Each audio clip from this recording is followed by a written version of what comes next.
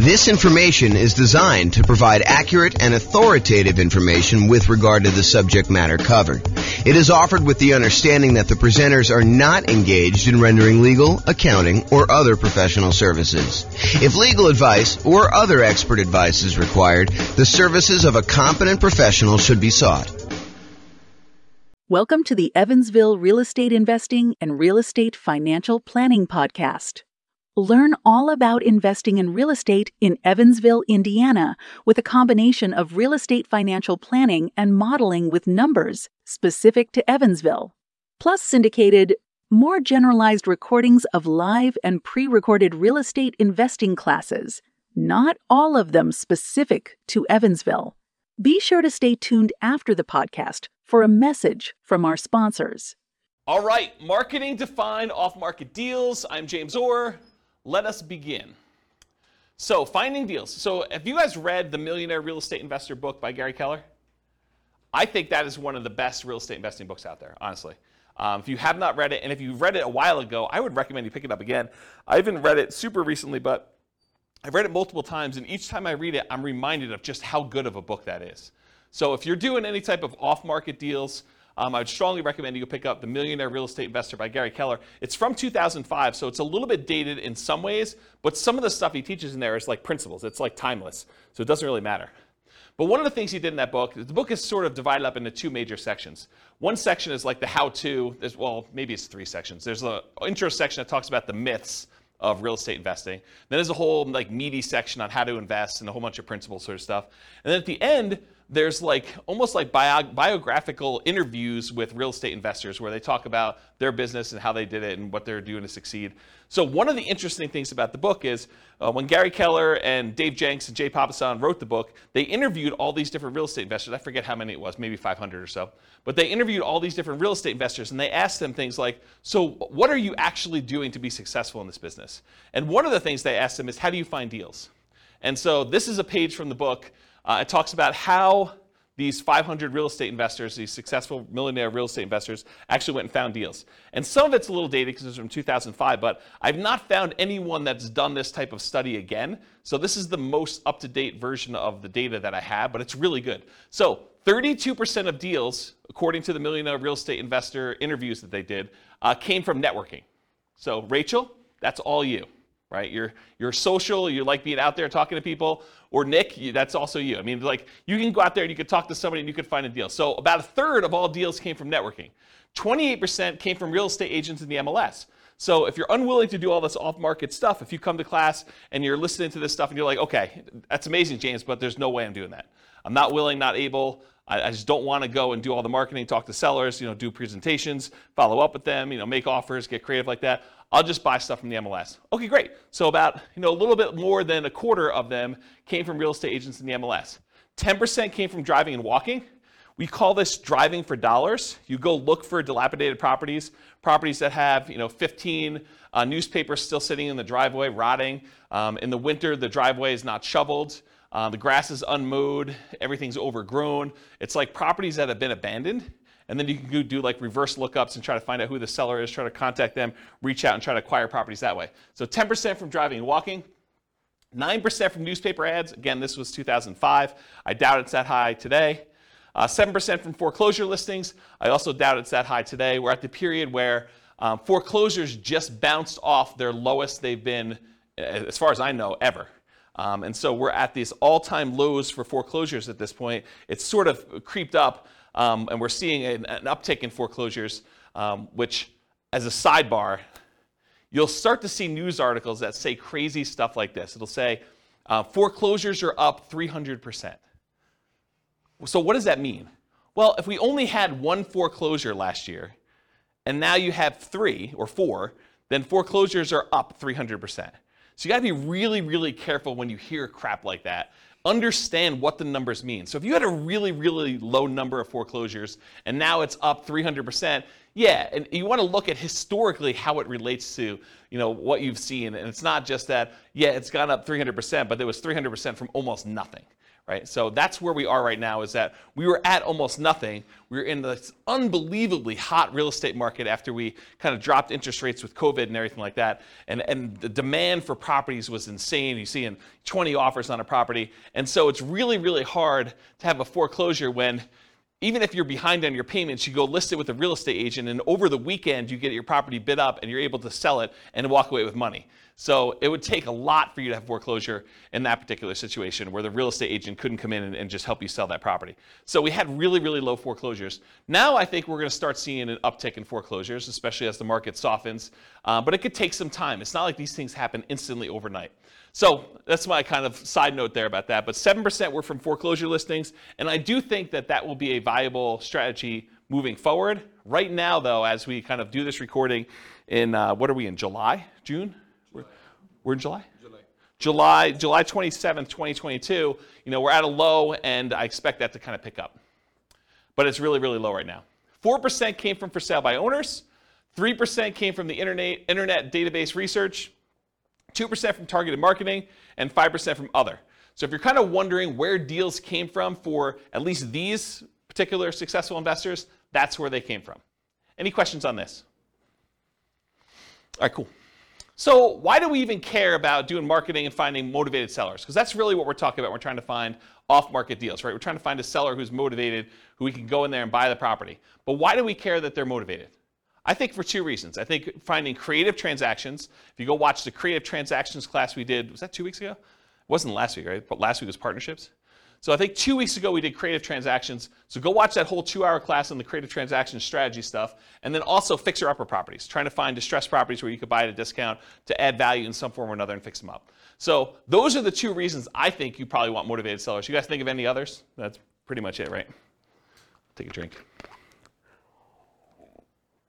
So the creative transactions, just kind of for the record, owner financing, wrap financing, loan assumption, the rent-to-own, lease-to-own, lease option, lease purchase family, agreement for deed, bond for deed, contract for deed, installment land contract, and then buying properties subject to the existing financing.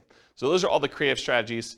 Go watch the creative strategy class. I can't cover a 2-hour class within another 2-hour class, which is probably going to go the full 2 hours, is my guess. All right, so when I like to think about this real estate entrepreneurship model of going out there and finding deals and doing the business of being a real estate investor, marketing to find properties, doing all that stuff, I think of it as a whole process and system that we have. And so I've taught classes in the past. I'm not going to do it anytime soon, but this is my visual of the whole business model. There's everything from your kind of goals and affirmations and stuff to the daily marketing checklist, which where we are right now is this seller's process of doing marketing to find sellers, but there's also marketing to find buyers and renters and private lenders. All the different seller checklists, your callback, your research, making offers, following up, under contract, bought it, inactive, all the buyers checklist, the dream team checklist, the property management checklist, and the different steps in that, and then the business management checklist. So tonight we're really focused in on just this one small piece, and that is the daily marketing checklist and finding sellers. How do we go and find off-market deals, sellers specifically? So this is the daily marketing checklist, and we're just covering sellers tonight. That's all it's saying there. Okay, so doing marketing. When we do marketing, marketing really is broken down into two categories: one-step marketing and two-step marketing. One-step marketing is where you can actually make the sale in one step. You put out a flyer, you give someone everything that they need to know on the flyer in order to be able to make a decision to buy or not buy, and that's done in one step.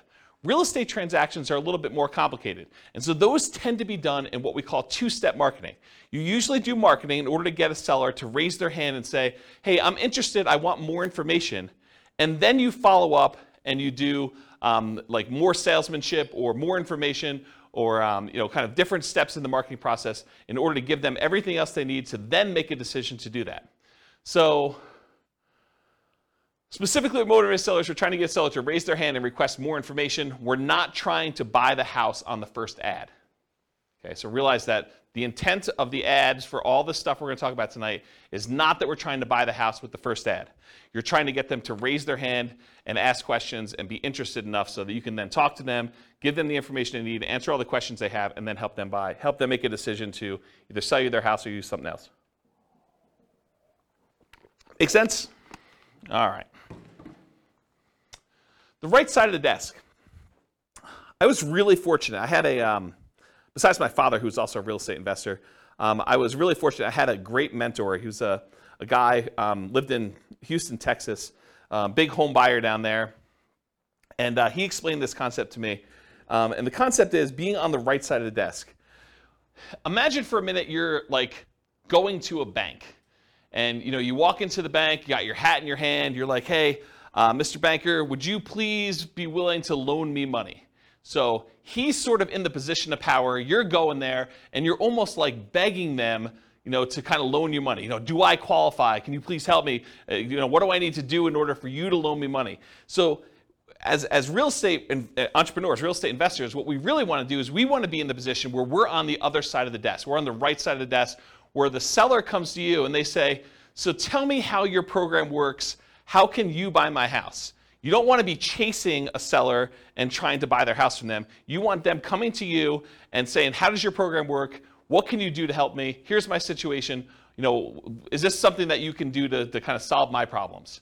So I prefer to have motivated sellers calling me saying, here's my situation, what can you do to help me? Versus chasing sellers and then trying to ask them, what's your situation so I can see if I can help? And I talked about the banker example. Here's one of the reasons why you want to do this though. Imagine for a minute, you're as friendly as Rachel and you want to go call for sale by owners. You want to go, for some torturous reason, you want to go on to Craigslist and everyone who advertises their property for sale, you want to get on the phone and call them up and try to have a conversation with that particular for sale by owner. And you really want to buy properties creatively. You want to buy a property subject to or with wrap finance where they basically leave their loan in place and you take over payments on their loan. So one of the things you need to know if you're going to go out there and try to buy properties creatively is how much do you owe? And imagine trying to get on the phone with a for sale by owner who is in the driver's seat because they're the one advertising, they're the one taking the calls, and you're trying to ask them, so, Mr. Seller, how much do you owe on the property? They're going to be like, what? Why do you need to know that? The price is $500,000. That's all you need to know. You don't need to know how much I owe on the property. That's the problem with doing this sort of like chasing sellers. Now, if a seller calls you, very different situation. I think you're much more likely to get a compliance from a seller to be able to tell you how much they own a property if you ask them if they're calling you versus you directly try to chase them and call them. Now, that's not to say that all sellers that call you on your marketing are going to automatically volunteer that information. And honestly, with as much information technology and how much information is available in a lot of markets, you're going to be able to find this out by looking it up on the internet. However, I think if you're trying to make deals like this, you're much more likely to get compliance and to be in the right position of authority by having them call you for marketing. Does that make sense, everybody? Okay. All right, so a little story time. So this was probably 2008, 2009. 2009, I'd hired a full-time assistant to help out with marketing in order to buy properties. And one of the things we were experimenting with, and it worked out really well, is we would put marketing out there, and when they called in from the marketing, we had them go to a live answering service. And so they can call 24 hours a day. The answering service was staffed. It was like one of those, like, if you're a medical doctor or something like that, and you want like an after-hours call center where they're willing to take messages, and it's that sort of like answering service thing. And you can give them a list of questions you want them to ask anyone who calls in, and they write down the answers and they send it to you. I think it was by email at the time, and then sometimes they even record the calls and they'd send you the recording of it. So I was like, okay, let me do some experimenting, and this is what we ended up doing. So when we did like marketing out there, I think we were doing mostly postcards at the time. We did postcards out there, and then when someone called in the postcard, they got called into the answering service. And the answering service would ask these 3 pre-qualifying questions to someone when they first called in. This was completely the first contact they ever had. Okay? So imagine you're like, someone who received the postcard that says, we're interested in buying houses, and this is the answering service, and these are the questions that they're getting asked. So the question number 1 was, are you interested in selling a home? So they call in, they're like, hey, is James there? And they're like, nope, sorry, James is not here. Are you interested in selling your home? Okay, and if they said yes, they say, great. Do you own your home free and clear, or do you have a mortgage on it? Oh, I have a mortgage on it. Well, great. Are you looking to sell the property for what you owe? So within 3 questions of calling the answering service, we had basically made an offer to the seller calling in to see if they wanted to sell their property for what they owed. And if you're trying to buy properties creatively, subject to taking over existing debt, or if you just want to know like what they're willing to accept, if there's some motivation there, a seller who's willing to sell their property for what they owe is, in my opinion, a sign of motivation. And so this was a way to pre-screen sellers to sort them by motivation. Not to say that the ones that answered differently wouldn't also be deals, but these are potentially greater quality leads. Does that make sense, everybody? So this was a really quick way to do that. And I think if I were going to do a lot of marketing again, this might be one of the ways I'd set it up. Okay. So let's talk a little bit about some philosophy. So as a backtrack, before I talk about philosophy, this class is set up in the format of a lot of pre-information about marketing, strategy, philosophy, how things work. And then toward the end, there are lots of examples of marketing pieces. I'll show you a whole bunch of different postcards so you can get a feel of actually what people are sending. I'll give you some examples of door-to-door flyers type stuff, post-it notes. I think I have some bandit sign examples in here. So you'll get a feel of some different marketing stuff in here. But first, before we get there, I'm going to set up a whole bunch of baseline stuff that I think you would benefit from knowing before we get to the examples. Okay, so this I'll outwork you mentality. Here's a quote here. It says, demand more from yourself than anyone else could ever expect. I think it's one of the basketball players. Anyone know what the basketball player was that said that? I should probably go look it up. But it was one of the basketball players. I think that he basically said, I'll demand more from yourself than anyone else could ever expect. And I think if you're going to be in this business, that's what you want. You want that massive amount of hustle where you're willing to do what it takes in order to get motivated sellers calling, doing all the stuff you need to do, returning phone calls, going out there doing your seller appointments. But I think that's an important mentality to have. I think you should develop multiple streams of motivated sellers. Don't just pick the cheapest one. Because I think what happens, and this has happened to me in multiple businesses, because I didn't learn the lesson the first time or the second time, but you don't want to go and just do one type of marketing and rely on that one type of marketing in order to bring you deals. I think you want to have a set of different strategies that all bring you deals. That way, if one of the marketing systems dries up and goes away or becomes illegal or just doesn't work anymore, is not as effective, is not cost effective anymore, then you have these other 2 or 3 to kind of rely on in order to do stuff. In my opinion, the most dangerous number in business is 1. I'll tell you the story of 72 in a second, but I'll tell you how I learned this lesson. So, I'm trying to think of how far back I need to go to tell you this. So back when I was doing real estate investing, I started off, this is probably also 2007, 2008, maybe even 2009. Somewhere in there, I was doing ads on Craigslist, and in my local marketplace, I could put up an ad on Craigslist, and if I renewed that ad every 3 days or so, I could expect to get a certain response rate. And I figured out to myself, hey, look, if I'm getting whatever it is, 1 or 2 calls a week by putting up this one single ad on Craigslist from sellers, then I could expect to do X amount of business. And I was like, but I really want to do Y amount of business, a lot more than what X was. So how can I go increase how many leads I'm getting from these sellers? And so I thought to myself, well, I could go post up twice as many ads, but you're already on there. You're kind of like fishing in the pond already. Maybe you put 2 fishing lines out, and maybe it works better. But I did some testing, and it didn't really work out the way I thought it was. I would get really good response on one, but if I did more than one, it just seemed like I was spamming Craigslist and doing it more than once. However, I could say, hey, look, I'm doing this here in Fort Collins. Couldn't I go and expand into Denver and put up an ad and actually do ads in order to find sellers in Denver? And the answer was yes. So I could go do Fort Collins and I could do Denver. I was like, well, if I'm going to do Fort Collins and Denver, why don't I go and do Colorado Springs as well? So if I do 1 in Fort Collins and maybe I'm getting 2 calls a week in Denver because the population is a little bit bigger. Maybe I'm getting another 1 in Colorado Springs or another 1 if I go to Pueblo. And I was like, well, why am I just limiting myself to doing this in Colorado? Why don't I go and do an ad in Miami or something like that? And so I was doing all these different ads in all these different cities. And this is how we actually ended up doing the largest wholesaling company in the US. We were in 280 markets doing this wholesaling stuff. Is we were getting deals in all these markets and then marketing them and kind of selling contracts or in some ways monetizing them. And so the challenge with this particular model was I was getting really low cost leads by doing this type of marketing. The challenge was eventually Craigslist didn't like it, right? Craigslist did not like the idea of us posting ads in all these different cities, and it was really a problem. But I was relying on one source of leads. if I had been doing Craigslist and direct mail and some voice broadcasts or whatever else, like all these different strategies we're going to talk about tonight, if I could have done all those, I could have been much more successful if Craigslist had shut down.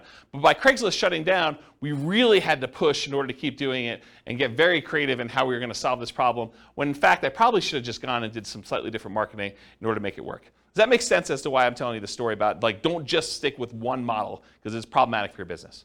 Okay. So the story is 72. I'm going to kind of butcher this story. It's from Dan Kennedy, who's a famous marketing guy, not specific to real estate, but he's a famous marketing guy.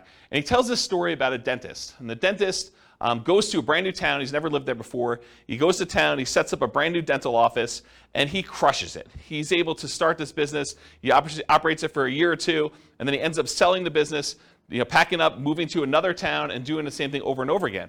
And eventually, the dentists in the town that he kind of went to were like, hey, how is it possible that you're able to come to town and generate so much business and, really show us up by doing all this marketing, stuff like that? And the dentist says, well, I don't know one way to get 72 new patients every month, but I do know 72 ways to get one new patient every month, and I do all 72. And I think that's more the philosophy you want to have in real estate investing. You don't want to say, I've got one way to generate all the leads I want to have. You want to have several different ways to do it and kind of do one here, one here, one here, and just make sure that your costs are acceptable for all the different ones you're doing. You may have some ones that are really low cost, but maybe they're not quite as effective. You don't get the kind of deal flow you need from that. Maybe one that you could scale up as much as you want, but it's more expensive, but it's still reasonable enough for you to keep doing it. And so maybe you do another deal or two per month from that, and then you do another deal, do another third one or fourth one, and you do as many different marketing strategies as you can in order to get the deal flow that you want. Does that make sense? Okay. All right, so how much to spend on a marketing test? There's lots of exceptions to what I'm about to tell you, but here's how I think about it. If you're trying a new marketing method, how do you know if it's successful? How much should you spend to find out if that marketing method works? You spend the amount of money it would typically cost you to acquire a deal, and you see if you acquire a deal. So if you say to yourself, look, I'm willing to spend $4,000, $2,000, $5,000, whatever it is for you, in order to acquire a deal that meets my investment criteria, and I'm going to go test a new marketing method, I need to spend that much money, whatever is acceptable for me from other marketing things that I know are working, that I'm finding deals with, in order to see if that generates deals for the same cost or better. I think that's a really good just rule of thumb for you to get there. So if it costs you $5,000 to do it, and now you're going to do a sponsorship ad on the newspaper, the newsletter thing for, a certain neighborhood or something like that, and it costs them, $500 a month in order to do this thing on the monthly newsletter, well, then realize you got to do it for 10 months to see if it's effective. You can't do it for 1 month and say, this didn't work. Or you can't do it, and if you get a deal the first month, you can't say, this did work, right? You got to look at it over a period of time and see that if it's consistently performing for you. And ideally, you don't look at your cheapest method. You don't compare a new test you're doing to the least expensive way you can acquire a deal. You could argue that you probably should do your most expensive, acceptable one, right? The one that you're saying, okay, I don't like paying this much, but I'm willing to pay this much to test this new marketing thing and see how it performs over time. And if you're going to do free stuff, if you're going to do, calling for sale by owner or, door knocking or things of that nature, make sure you put a value on your time. Don't just say it cost me, $27 in gas, but not count that it, took you 40 hours of time to do that. You got to put a reasonable cost on your time to see if this is effective. All right, any questions on how much to spend on a marketing test? Cool. All right, here's some other additional marketing beliefs. There is no failure, only testing and feedback. That's from neuro-linguistic programming. It's a kind of philosophy of neuro-linguistic programming, and I think it applies to marketing as well. You don't fail doing marketing, right? You do a marketing test, you say, did I get the result I wanted? No. Okay, now I got feedback. That particular way of doing it, that headline, that particular marketing piece, this particular group of people that I marketed to, that did not work. I got feedback on it, let's change something up. Maybe it's the message, maybe it's the people, maybe it's the media I'm using. Quote from Tony Robbins, there is no such thing as failure, there are only results. Similar idea. Thomas Edison says, our greatest weakness lies in giving up. The most certain way to succeed is always try just one more time. If you're not making the money you want and you have a reasonable profit margin, which you do in real estate investing, then you have a marketing problem. That's the challenge you have. So will it work? No one knows until you test. Marketers do know this. You have to test in order to find out if something works. You change one variable, you test again. One of my personal biggest aha moments was discovering if I wanted more motivated sellers, I needed to do more marketing to have them call me.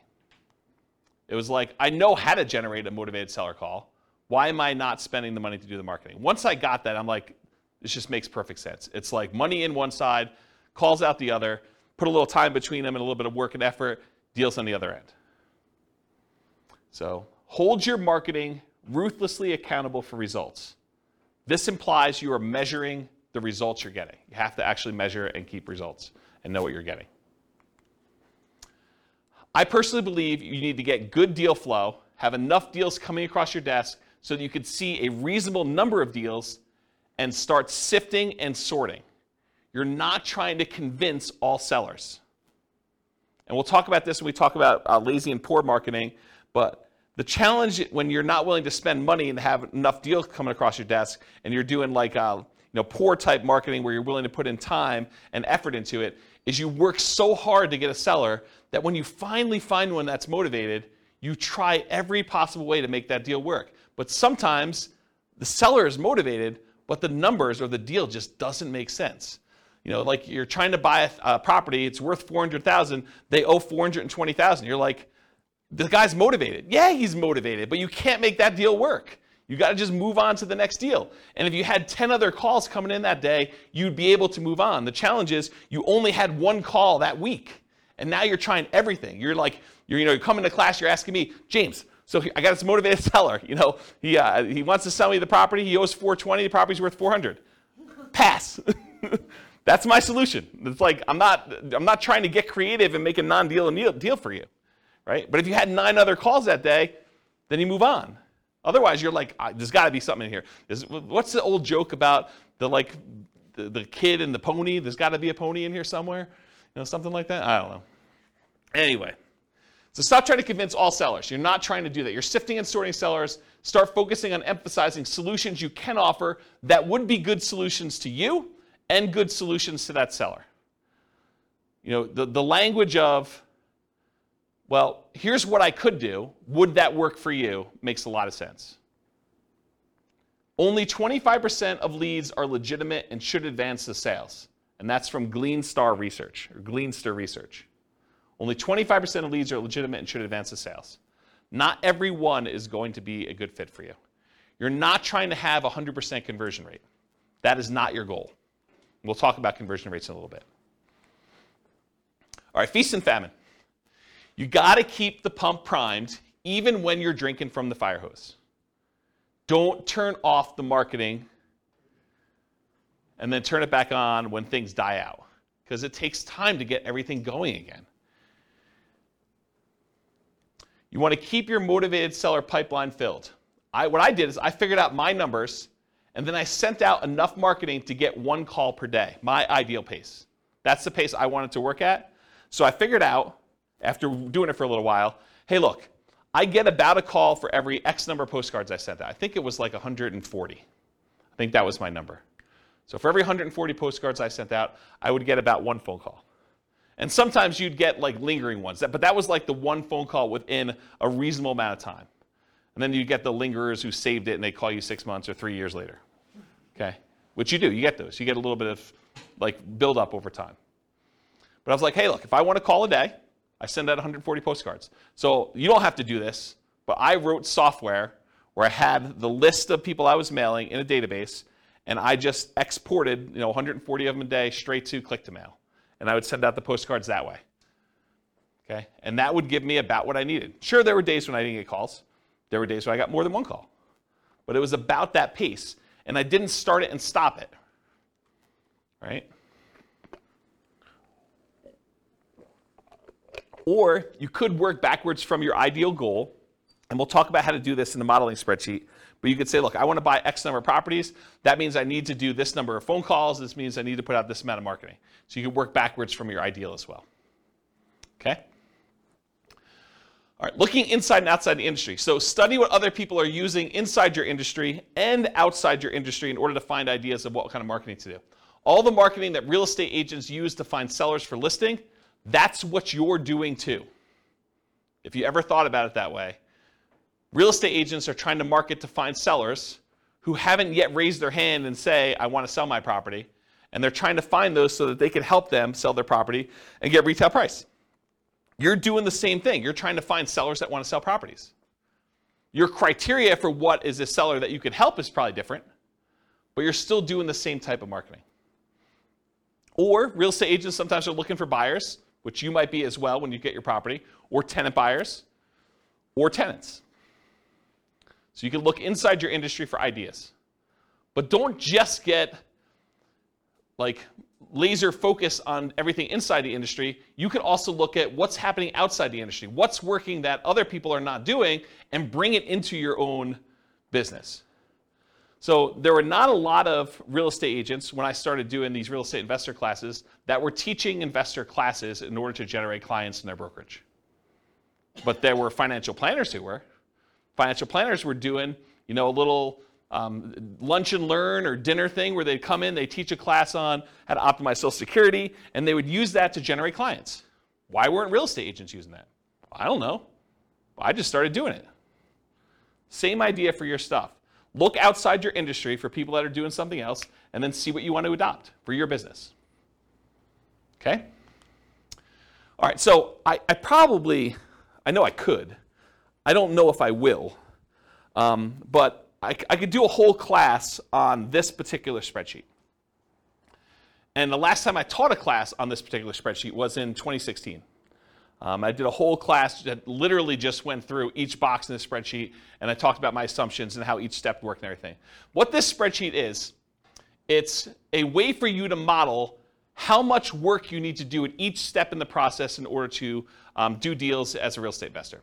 So each block is a discrete step, and each block tells how much time you spent there, how much money you spent there, how much money you made there, and it kind of walks you through what happened in this block, and then each block between the blocks tells you what your conversion rate is. So for example, this first block is sending out postcards. If I send out 10,000 postcards and I get a conversion rate of 0.4%, so 0.4% of the postcards that get sent out become a call into me. So now it tells me how many calls I have here, how much time I spent on that call, how much money I spent on that call, because I send out a little credibility package to each person that calls in. Then I know how many calls I get that convert to a presentation where I go meet with a seller, and I can see the conversion rate from that. And then of the presentations I do to sellers, how much it costs me, how much time I spent doing all that, how much it costs, what the conversion rate is to sellers that go under contract. And then of the ones that go under contract, how many of them did I actually close on and buy? And then of the ones that I close on and buy, how many tenant buyer or tenant calls do I take? And then how many tenants do I meet at the property? And then how many applications and the negotiating of leases do I do? How many signed leases do I do in managing the property? How many closings do I have for them when they finally buy the property? And then what the sale to the tenant buyer looks like at the end, and how much money was made and how much time was made. And then at the end, I sum up all of the time it took for every one of these steps, and how much money was spent in each one of these steps, and then how much money was made from all of these steps. And I could tell you what my dollar per hour was, and what my conversion rate was, and how many houses I sold. So now I can go back in here, once I know all my conversions and I got my costs and times and everything, I can come in here and say, okay, instead of sending 10,000 postcards, what if I sent 5,000? And it trickles all the way through and tells me, okay, now you're going to get this many calls and this many tenant buyers and so on. And then it'll tell you here at the end, you're going to do one deal and it's going to be this amount of money, or 2 deals, or whatever it is for you. And you get to look at all. Then I added a whole bunch of additional things, because every once in a while you'll do a seller presentation and you're not going to buy it yourself, you're going to wholesale it. Or you're going to list it if you're a real estate agent, because you're going to do that too. Or you're going to do something else from the tenant buyers that call in. You're going to help them buy a house if you have a real estate license. Or you're going to help them buy a wholesale deal, like wholesale retail. And so you can look at things that happen in parallel. So of the marketing that goes in, sometimes those get split off and you're doing additional things. You get a certain number of wholesale deals or listed properties, or other tenants that you're going to help buy a property, tenants that you call in originally and you can help them buy a property, and you can look at all the dollars, and then you can sum up the whole thing and find out, for this amount of spend on my marketing, how much should I make total from all of these different things, and how much time did I spend, and what's my dollar per hour? And then you can see which ones are most profitable, which ones are least profitable, and so on. So if you know, I want to do one deal here, and all these are other 0, right? You can say, I'm not doing any of these ones, but I want to do one deal here. You can toggle all of the numbers on the front end to find out how much you do need to spend to do that deal in whatever time period you're doing. Does that make sense? So that's the short version of the 2-hour class I teach on that particular thing. And you can download this spreadsheet. I'll put a link to it in the show notes. Okay. Any questions on this? Is that helpful, though, the idea? Wamsi, yes. So my question is, so this is just for one marketing strategy when you like post postcards, right? So this can be like duplicated to multiple strategies, right? Yes, Wamsi. So the question was, in the one that I'm showing on the board, it is for one marketing strategy, postcards. You could do postcards and add another box for door-to-door flyers or for doing pay-per-click ads or doing search engine optimization. But you need to figure out what the equivalent time and money spent is and like all that is. And then you could have them all go up and add into this field initial calls. Or you could do a different one, because if your conversions are different for different types of lead sources, you may want to have certain parallel steps, and then eventually they all merge together into something and kind of expand out. So yes, you could do it that way. For this one, I simplified it. It's only doing postcards. Got it. Yep, good question. Any other questions? Cool. Is this helpful? Crazy stuff? Yeah. Okay, target profit. So it can vary depending on your market, but in general, I'm going to pull out a number and say $25,000 per deal, or 10% of purchase price to adjust for higher, lower price houses. Now you could decide, hey, my profit margin is $50K and my houses are really cheap. Or you could say, hey, look, in my market, it's really, really hard to get a deal, period. I'd be happy with $15,000 or $10,000 or whatever. And then you could also say, look, I want $20,000 base plus $10,000, $15,000, $20,000 for each year that I hold the deal. Because you may decide, hey, look, I want to make $20,000 up front when I buy this. But in addition to that, if I'm going to hold this property for 2 or 3 or 4 years with a tenant buyer in there, I want to make extra profit per year. And you figure out what your numbers are for you making sense, and then you do that for that. And then I think, again, this varies a lot, especially with inflation type marketing you're doing, but to spend $2,500 in marketing to net $25,000 seems like a reasonable ratio to me. Okay? That's a 10-to-1 profit to marketing ratio. For every $2,500 you spend, plus some labor, because there's definitely time involved, as I talked about in the last spreadsheet, plus some labor. So for every $2,500 you spend, you make $25,000 on the deal on the back end. For every $100 you spend in marketing, make $1,000 is another way to think about it. In a more normal market, maybe your numbers go up to 20-to-1. So $2,000 for every $100 you spend. And in really, really hot markets, it might be worse than that, right? You may have to spend more money in order to get a deal and still only make the $25,000. Okay? Any questions? All right, so goal. So if you want to do 20 leads a month, budget about $2,500 a month or whatever your marketing dictates that you do. You buy one house per month. If your goal is 40 to 60 leads a month, you budget $5,000 to $7,500 a month. You buy 2 to 3 houses per month. Now realize inflation, how hot or cold the market is, market temperament, may force these numbers up. Okay? Occasionally, someone will come to class and they'll be like, James, $2,500. I wanted to do nothing down deals. $2,500, that seems like a lot of money to do a deal. Well, if you were going to go buy a regular property and do a regular loan, just to get the loan, the cost to do a loan could be $2,500. Not including anything else. I mean, you're probably still doing a lot of these costs if you do it, but you're going to have like inspection stuff if you're going to do inspections on a property. You may have an appraisal done. May not have an appraisal done if you're just doing something creatively, but to do that. What's an appraisal run these days? $800, $900, somewhere in there? Just to do that, right? So $2,500 seems like a deal. Any questions on this? All right, motivated sellers for lazy and poor folks. So lazy methods are more time than money. You have more time than you have money. I'm sorry, lazy method. I was like, that doesn't make sense to me. Lazy methods are more money than time. I was like, yeah, that doesn't make sense. So more money than time. You're willing to spend money because you're unwilling to do manual labor in order to find motivated seller leads. It's easier to scale up in size. You just spend more money, you get more leads coming in. It's harder to scale up when you're doing poor marketing methods because you have a limited amount of time that you can spend. Okay? You sift and sort for great deals. You get enough leads coming in where you're just basically saying, this is what I can do to help. Does that work for you? They say no. Great, you follow up, but otherwise you move on. You're not trying to force a deal. With poor methods, you have more time than money, and you're willing to invest that time to find motivated sellers. It tends to be time intensive and therefore harder to scale. You tend to want to work or overwork every lead, leading you to try to make non-deals or bad deals into deals.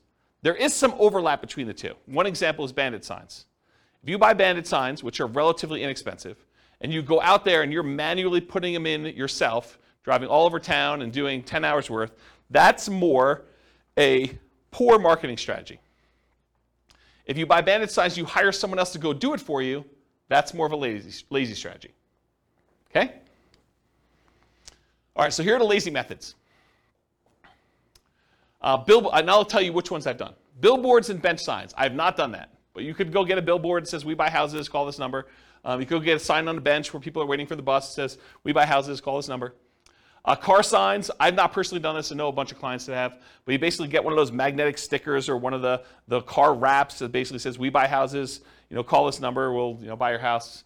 We'll take over payments, whatever you're doing for your thing. We'll talk about marketing headlines here in a little bit. I've not personally done car signs, though. Direct mail, done a ton of direct mail. You can do postcards, you could do handwritten letters, you could do regular letters, you could do oversized postcards, you could do saturated mailings, geographic saturated mailings to entire postal areas. You could do targeted mailings to foreclosure properties. You could do ones to recently divorced people, bankruptcy, probate. There's all sorts of things we're going to talk about here toward the end. Websites, pay-per-click. I think I did some experimentation with pay-per-click early on, but I haven't done much with it.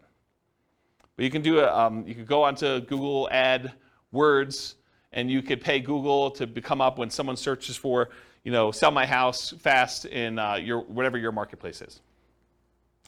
Voice blast and text blast, so you can actually hire a service, upload a bunch of telephone numbers for property owners in your area, and basically say, I'm interested in buying, or I'm interested in buying your house. And do that. You could do it either via text or you could do it via voice broadcast. I never did text. I did a bunch of voice broadcasts for a period of time. So we would do voice broadcast messages to answer machines and live answers. So we had 2 different messages. And then if people were interested in selling their house, they'd either leave a message or contact us back, call us back on a number. Newspaper advertising. I did a ton of newspaper advertising. It's actually one of the more effective ways in some cases. We would do ads in the paper, just like classified ads. We also there was like a monthly publication. Is it Fort Collins Forum? Does anyone know? It was like an old newspaper. I think it was called Fort Collins Forum. And we'd have like a half-page ad covering the full front half of a newspaper ad, and we'd buy that each month. And that was pretty effective. But it's harder to do newspaper these days. Radio and television ads. So I didn't actually do this, but my friend Brent, who I told you about in Texas, he actually, at one point, before he actually died really tragically, a long time ago, about a decade ago. But he actually acquired the rights to WeBuyHomes.com. I don't think he had WeBuyHouses.com. I think he had WeBuyHomes. And then he had 1-800-WeBuyHomes and 1-800-WeBuyHouses, which is the same phone number because it stops at like HO.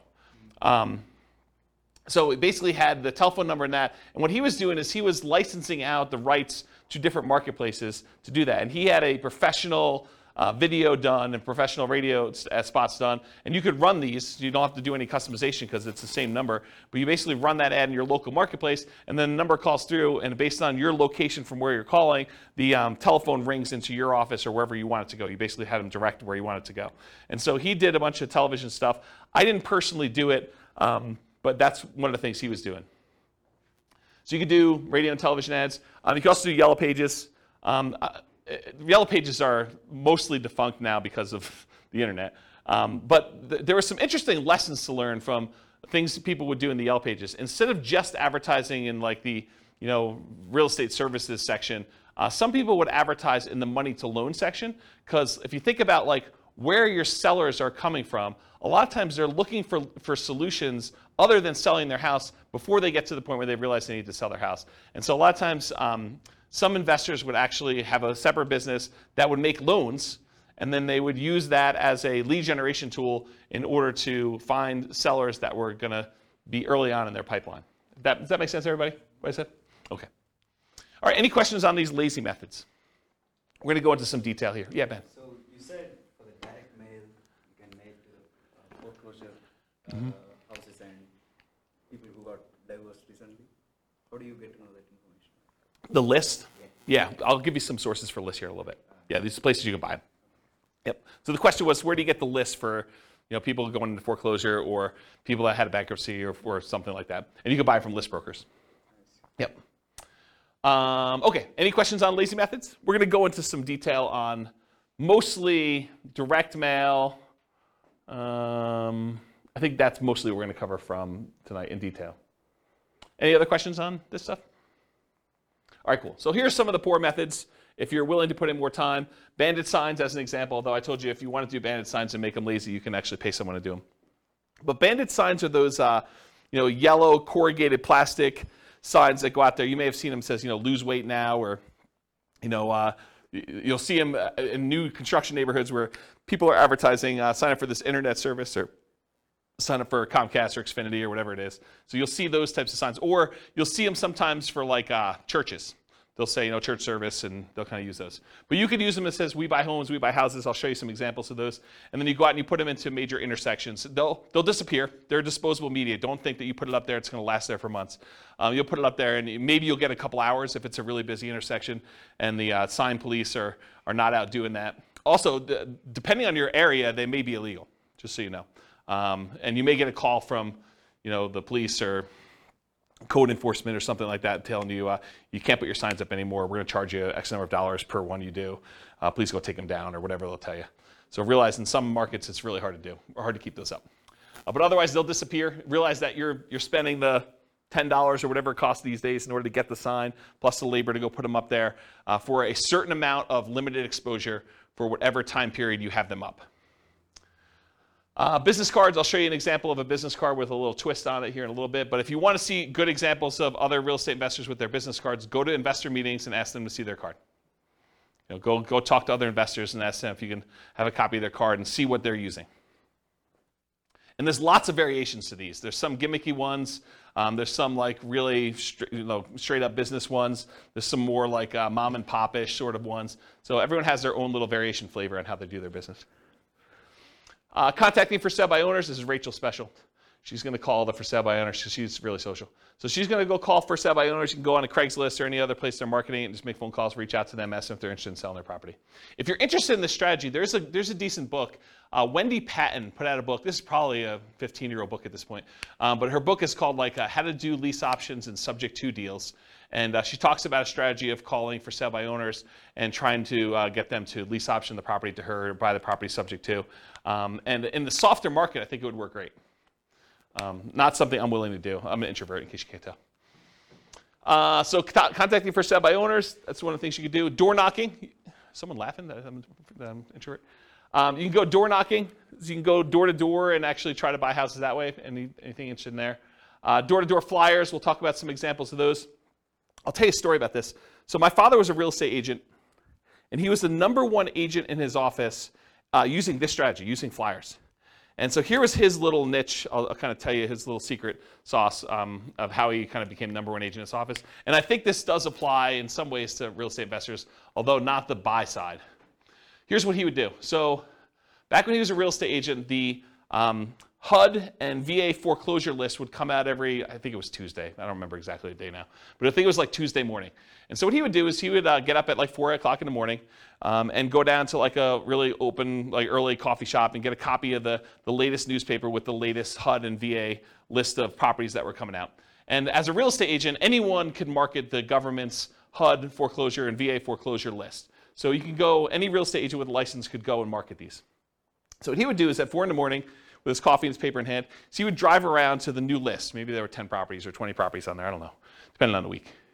So you'd go look at the properties, so you'd oh, this one looks interesting, and this one looks interesting, this one looks interesting. And he'd pick, half a dozen properties or a dozen properties, and then he'd go back to our home office, and he had a copy machine there. And he would he'd hand write out a flyer. He had a flyer template, had 2 little bald eagle, U.S. official-looking, symbol-looking things in the corner and said, HUD foreclosure, VA foreclosure, if you're interested in buying this property in your neighborhood at, and have fill in the blanks, 1, 2, 3, 4 Main Street. It requires X dollars down, and with X dollars down, your payment would be X per month with, your whatever this interest rate assumption was and all this other stuff. So he basically had this like little one-page flyer.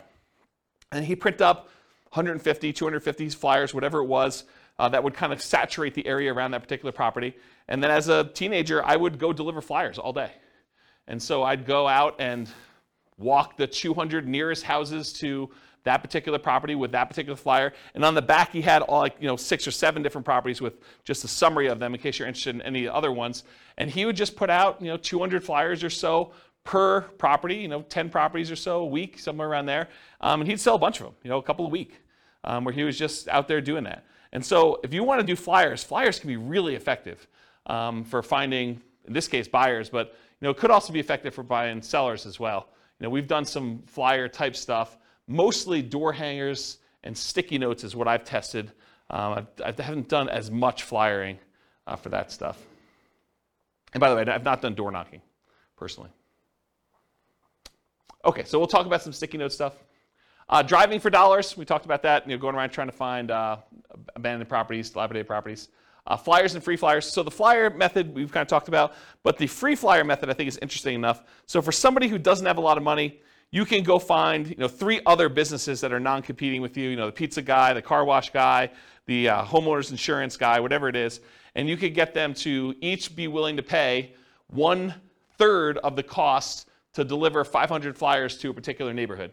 And it's 1/3 because you're going to have 4 ads on that page, them 3 and you, but you're not paying. You're kind of riding free by coordinating this all with the 3 different businesses and having the printing done and having them delivered and all that stuff. So you charge them 1/3 of the cost to have all the printing done, all the delivery done, and you're kind of taking 1/4 of the flyer space in exchange for you organizing it. So you can have an unlimited flyer budget if you really wanted to, if you're willing to put in the effort and do manual labor to do that.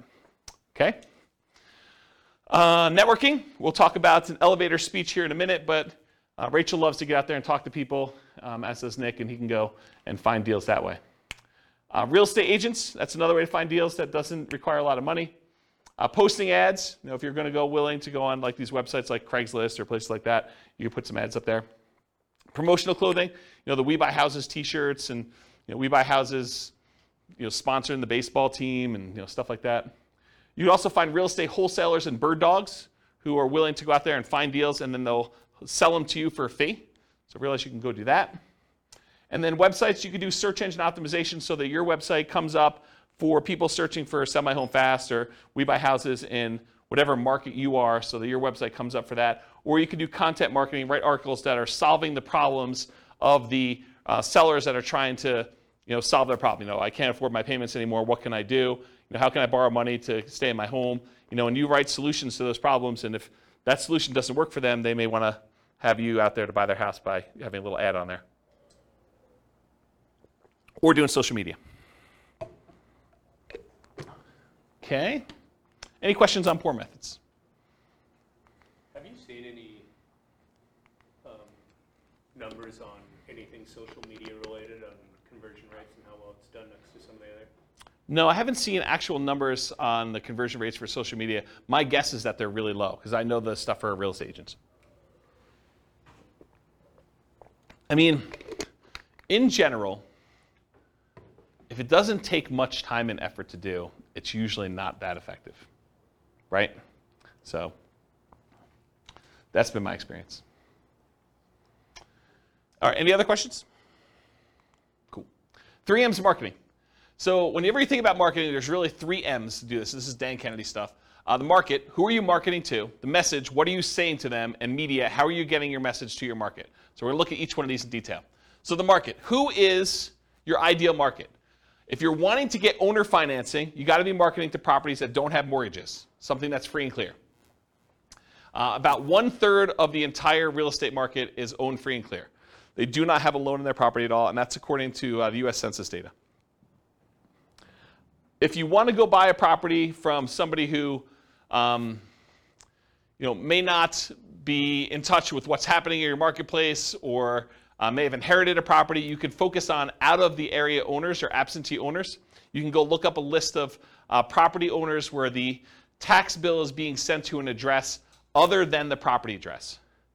And there's variations on this absentee owner list. There's ones where the owner's address is just another address inside the city, or the owner's address is in another town, sort of somewhat local, or the owner's address is in another county or another state or out of the country.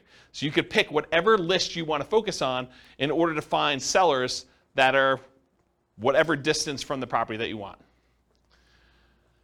Let's see here. Distressed sellers, so find lists of people that are in foreclosure or pre-foreclosure, or that recently got a divorce or a job transfer or had some other type of loss, like a fire in the property or something like that. So some other thing that is distressing the seller, and you can find some of those lists. Some of them are harder to find. Job transfer is probably really hard to find. A lot of the other ones you can probably find pretty easily. House characteristics, maybe you only want to buy duplexes or triplexes or fourplexes. You can kind of narrow your list down and market only to those things. You only want to buy 4-bedroom properties, or properties that have at least 2 bathrooms, or properties that have oversized garages, or properties that are horse properties, or properties that you can bulldoze the property down and do some type of development on it, or you could do things based on lot size. You don't want to have too big of a lot, or maybe you really do want to have big lots. Whatever it is that you want to do in order to do characteristics of the property, you can kind of market to that particular list.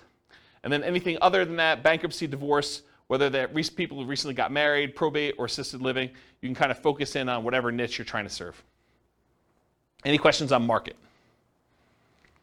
All right, this picture is from the Millionaire Real Estate Investor book by Gary Keller.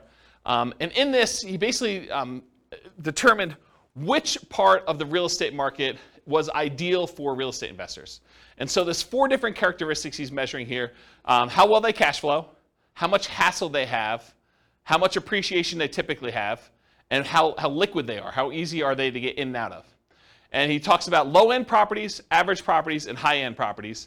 And then he shows you, on a scale of cash flow, whether it's low or high or medium, hassle, low, high or medium, appreciation, low, high or medium, and liquidity, low, high, medium. So for example, liquidity, low-end properties have low liquidity. Okay? Then it goes up, and for the average property, they have relatively high liquidity. It's easy to buy and sell them. And then as they get more expensive, they also have low liquidity. As for appreciation, properties on the low end tend not to appreciate as fast as properties in the average, and properties on the high end are about medium. Okay? For hassle, low-end properties tend to have the highest hassle, average properties tend to have the lowest hassle, and high-end properties tend to have high hassle as well. And then low-end properties tend to have the best cash flow, average properties tend to have intermediate or medium cash flow, and the high-end properties tend to have a little bit lower than medium, but not quite all the way to the low cash flow. So if you look at where are these curves at their best, and you'll find that it's not the very, very low end, and it's not the very, very high end. The great deals tend to be at like the quartile, about the 25th percentile of the marketplace, and good deals tend to be in this kind of like median section around the 50th percentile.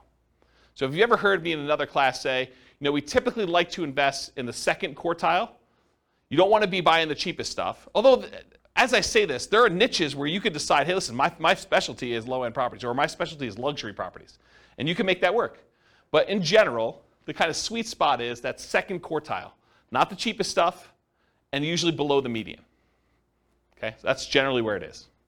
Now, does it have to, if you say, I don't buy, median's 500,000, I'm not buying 505, no, you can go a little bit above it, but you don't want to be crazy. Okay, any questions on this? Being in the middle of the market. Cool. All right, so here's some example motivated seller marketing headlines. You could do stuff like, we buy houses, or we buy houses cash, or we buy homes, or we buy homes cash, or cash for your house, cash for houses. Sell now for cash, cash now for your house. Sell your house in 9 days. Here's one I like. How to sell your house as is for a fair price on the date of your choice. Or how to sell your house for full price on the date of your choice. How to sell your house as is for a fair price in 9 days. Discover how to sell your house quickly. Sold in 9 days. We buy houses, we take over payments. Stop foreclosure, avoid foreclosure, facing foreclosure.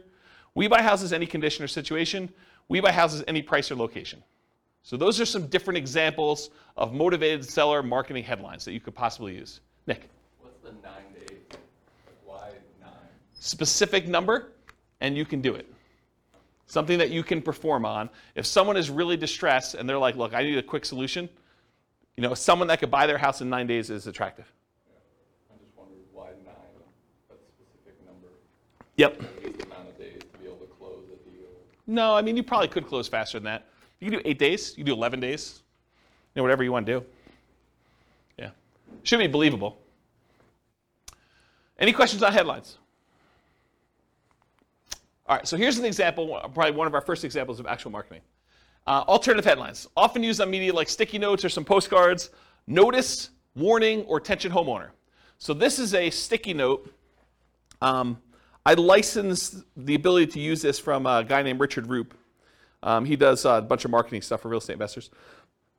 And so this is the example that Richard Roop uses. We've done these and they've worked really well. In fact, I have a funny story. So on this thing here, when you print them out, this shows up in blue. It's like Richard's initials and number 37. And we don't change it. It's always 37, no matter what it is and who it is. So I get this really nasty phone call from a seller who's like, if you ever put this sticky note on my door again, number 37. So she's all mad and worked up, and you can hear her crumpling it up in the background and throwing it away. So she's just really worked up. There's only like 3 or 4 really angry people in the world. They just move around a lot, so you'll run into them. But there's only like 3 or 4 of them. But anyway, you put these on the door, and you'll get calls. You'll get some nasty calls, but you'll also get some good calls on it. And so the postcard basically says, attention homeowner, company's now looking to purchase several houses in your neighborhood. Are you looking to sell soon? Blah, blah, blah, blah, blah. Call our 24-hour recorded message line. Remember, we're doing 2-step marketing. This is not enough to sell a property, right? Not enough to get them to convince you to sell them your property. So 24-hour recorded message gives them more information. Or go to our website and get more detail on that. Submit your property information. And then if you're not looking to sell, keep this one or send it on to a friend, sort of thing. Okay? Any questions on like the sticky notes example and some headlines for that? Make sense? Okay, cool. So you want your message to match with the market you're doing. Make sure that your message matches the market you're trying to reach. We buy houses, we take over payments. If you're kind of marketing to free and clear properties that don't have a mortgage on them, does we take over payments make a lot of sense? No, not really at all. What if you're trying to buy luxury properties like, $1 million homes? Does we buy properties cash, any condition, make a lot of sense? Maybe not. There's probably some disconnect there. Maybe you'll catch 1 or 2, but I don't think that's the message you'd primarily want to target. It's sort of like fishing, right? If you're fishing and you throw a certain type of bait in the water, is it possible you could catch a shark with a worm? Maybe. You're probably not catching sharks with worms, but it's possible you could. You're much more likely to catch a shark if you use the bait that sharks like, or you're much likely to catch the other fish using the bait that fish likes. So cash for houses tends to work and resonate better with lower priced homes. And then watch any foreclosure messages to make sure that you're targeting the right list for that too. Any questions on that?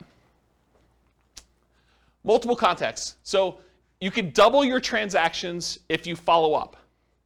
If you just do like this one hit and you don't follow up with anyone who calls you or does anything like that, expect your closing ratio to be much lower. But if you talk to someone on the phone, even if the solution is not good for them at that time, but you follow up with them over time, they've already expressed some level of interest, and a lot of times their situation changes. You can almost double your transactions, or in some cases more than double your transactions if you actually follow up with people.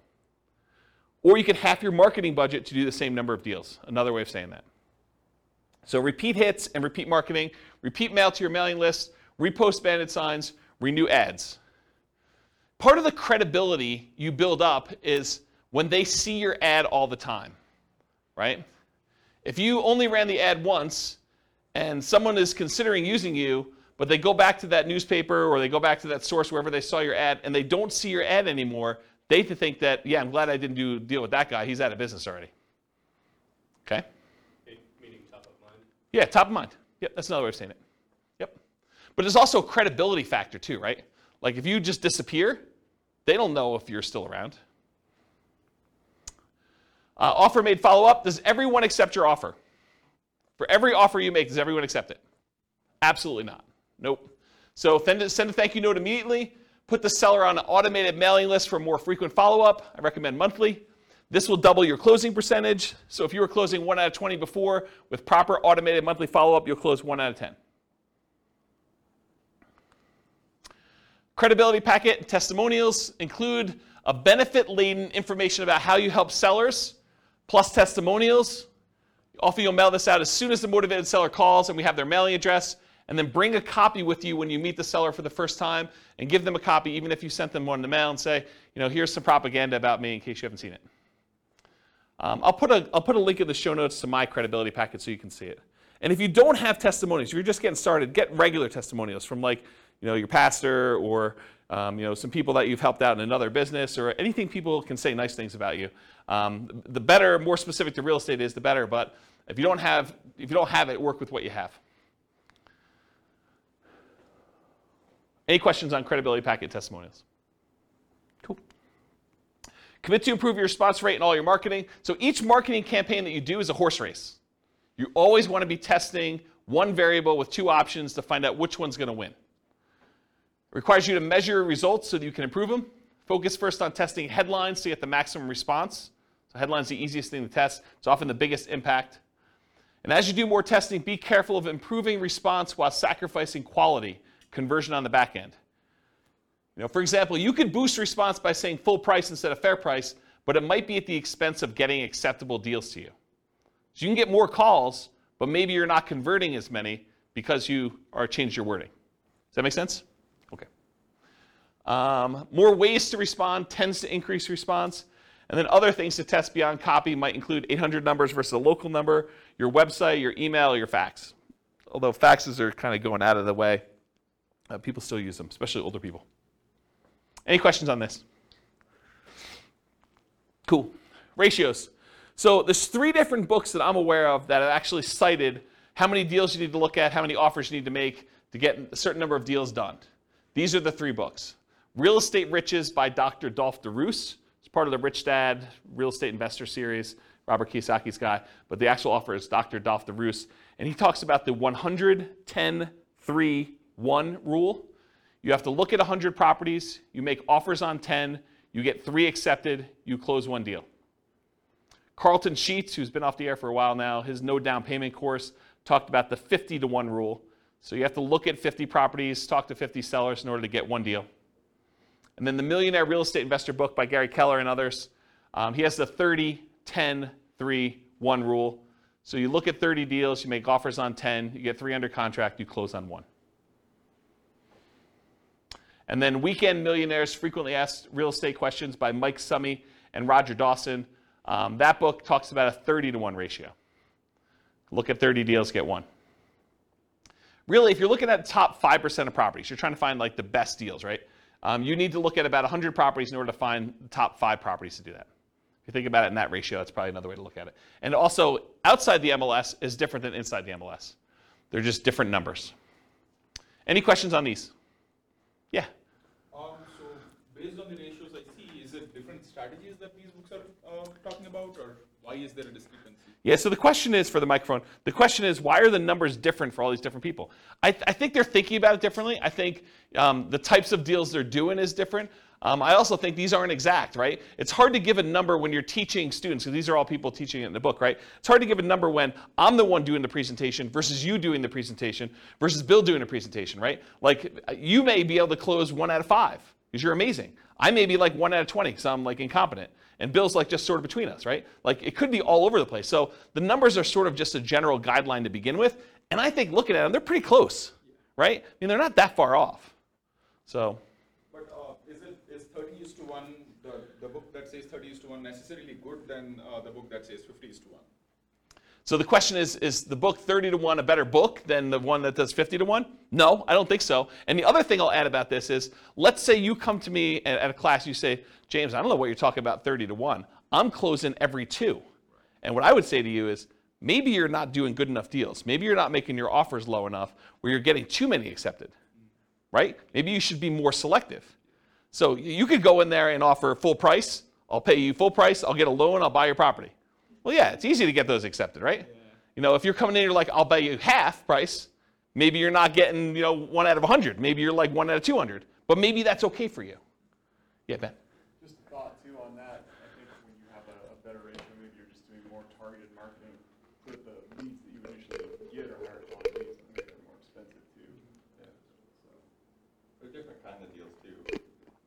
Yeah, Ben says, maybe you're doing more targeted marketing where you're doing probate lists or bankruptcy lists or foreclosure lists, and you expect your ratio to be higher or something like that. You expect it to be more motivated, and that's definitely a possibility. Yeah. Because Dolph does like 100-unit commercial, 100-unit apartment complex deals and stuff. Yeah. So we're talking about different types of deals in there. Absolutely. I mean, there's lots of variation in this, right? I'm just trying to pull these out of different books to show you at least what some have said. And if anyone knows of, even on the recording, if anyone knows of another book that gives numbers, or even another website that actually gives numbers based on some data, I would love to know about it. So feel free to reach out to me via email. Any questions on ratios? Cool. All right, testing versus buying tested marketing. So you could write your own marketing. I mean, I'll show you some different examples. You can go find a ton online. You can go write your own and kind of use that and test it with your own marketing dollars. And when you do your test marketing, you're testing the market, who you're mailing to. You're testing the message, which is what you're kind of creating yourself. You're testing the media, how you're getting the message out there. And then you're testing your sales skills. Or you could buy marketing from someone who has 100 students who have sent out 100,000 pieces of mail, and you know that the marketing message is effective and works, and then you eliminate one of the things that you're testing. You're still testing the market. You're still testing the media, and you're still testing your sales skills, but at least now you know that the marketing message is sound because you bought it from somebody who's had a whole bunch of students test it in a bunch of different areas. Okay, so I personally, once I understood this, I went and I bought rights to use someone else's marketing materials. I did not create my own. I would tweak stuff just a little bit, but for the most part, I was borrowing Richard Roop stuff.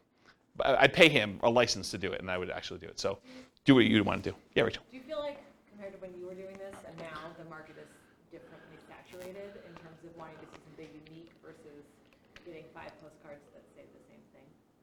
What different people? What is that? So the question is, do I think that compared to when I was doing it very actively versus now, do I think the market is saturated?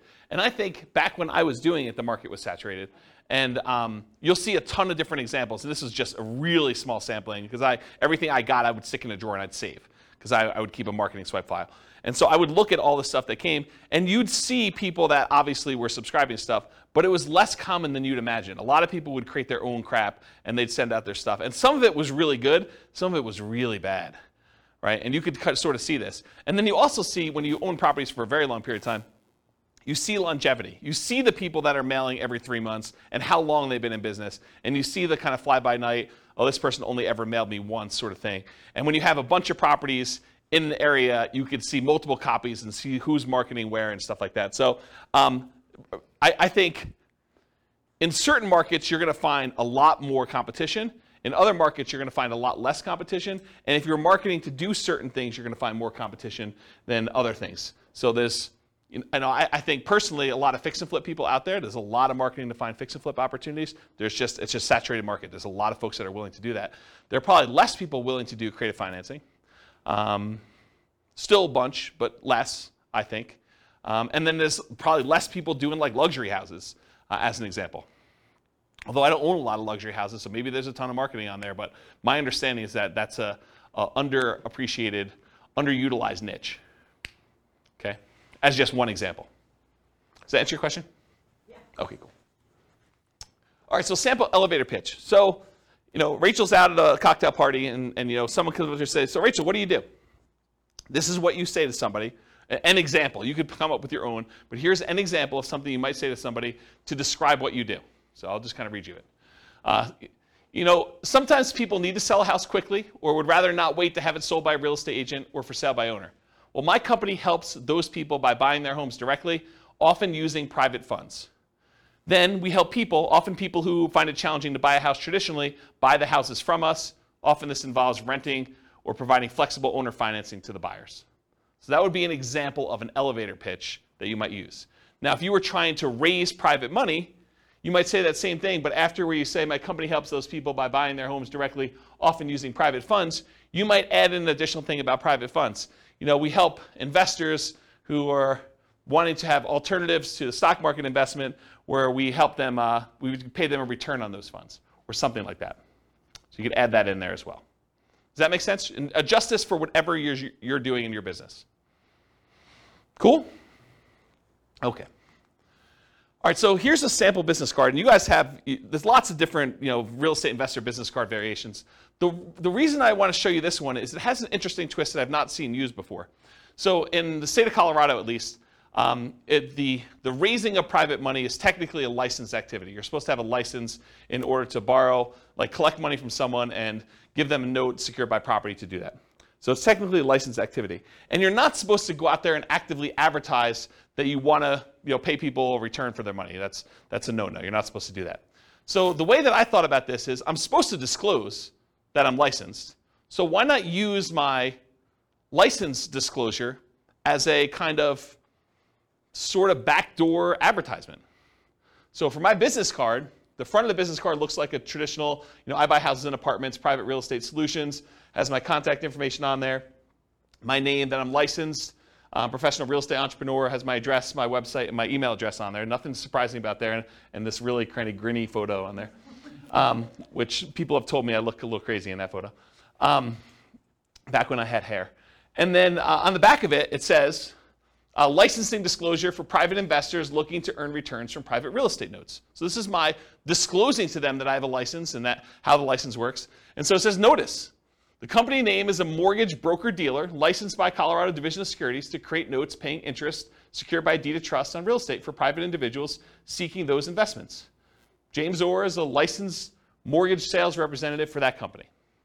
So this was a way to sort of advertise for anyone who is interested in that I am licensed and I do those things. Does that make sense? I've not seen anyone else do that. So I thought it was kind of an interesting way to do it. Any questions on this? I will get a beverage. Okay. And if the creepy photo wasn't enough on the front, it's faint on the back. Yeah, right?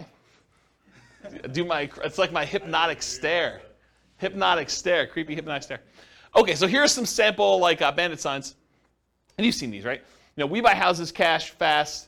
I buy houses fast, cash. And these are not you don't buy you don't usually buy the blank corrugated plastic and then handwrite these on here, although you could. You typically have them printed with the handwritten stuff on there. Then we buy houses, we take over payments, says telephone number. Need to sell your house fast, we buy houses, telephone number, any condition, any situation. And then avoid foreclosure. And you'll see some with black. Most of the time they're black and yellow or red and yellow or red and black, things like that. And I just put the McDonald's one out there because I thought it was funny. I think that's probably Photoshopped. It's probably not real. All right, any questions on bandit signs? Examples? Cool.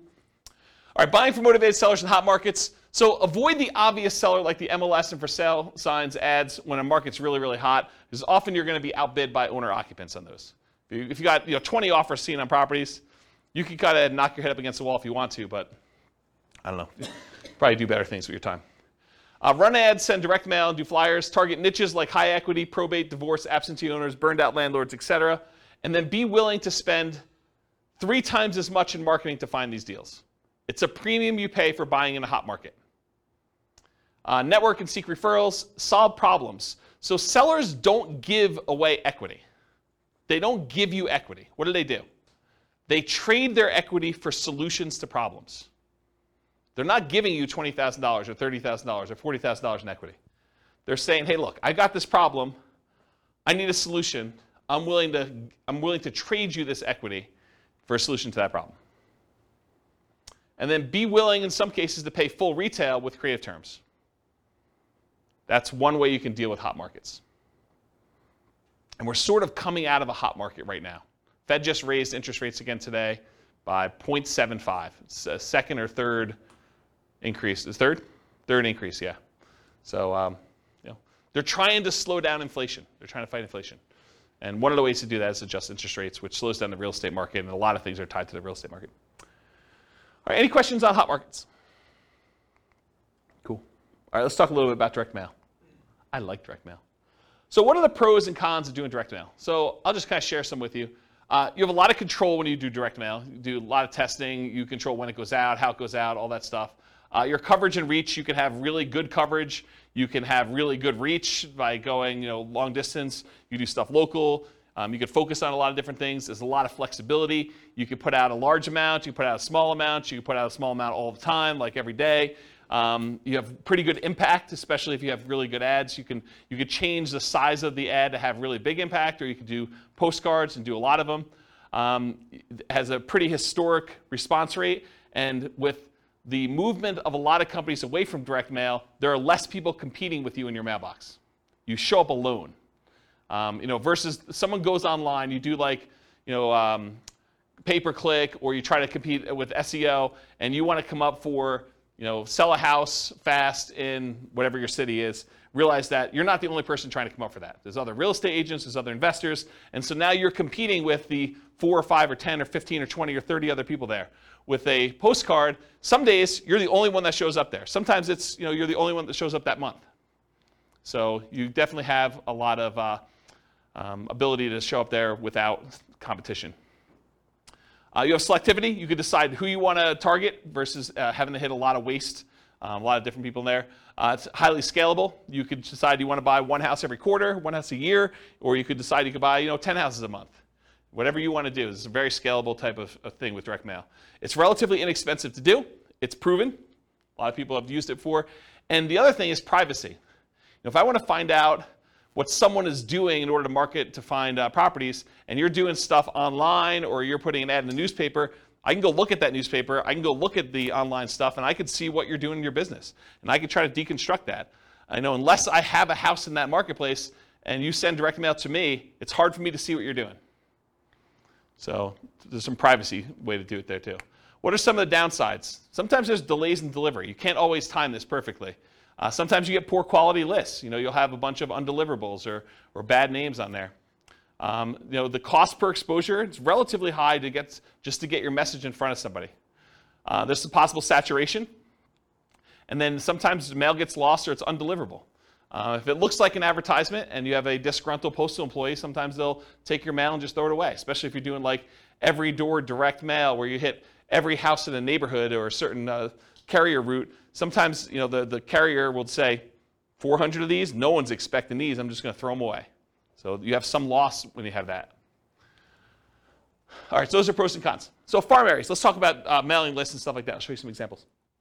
So farm areas, geographically, you can decide you're going to market to a specific county or a specific city or a specific MLS area or a specific subdivision or a specific zip code. In my opinion, if you're going to go target a certain area with a mailing list, I think you should try to run some data on that thing and try to find out, hey, what's the typical age of a property or the range of property ages?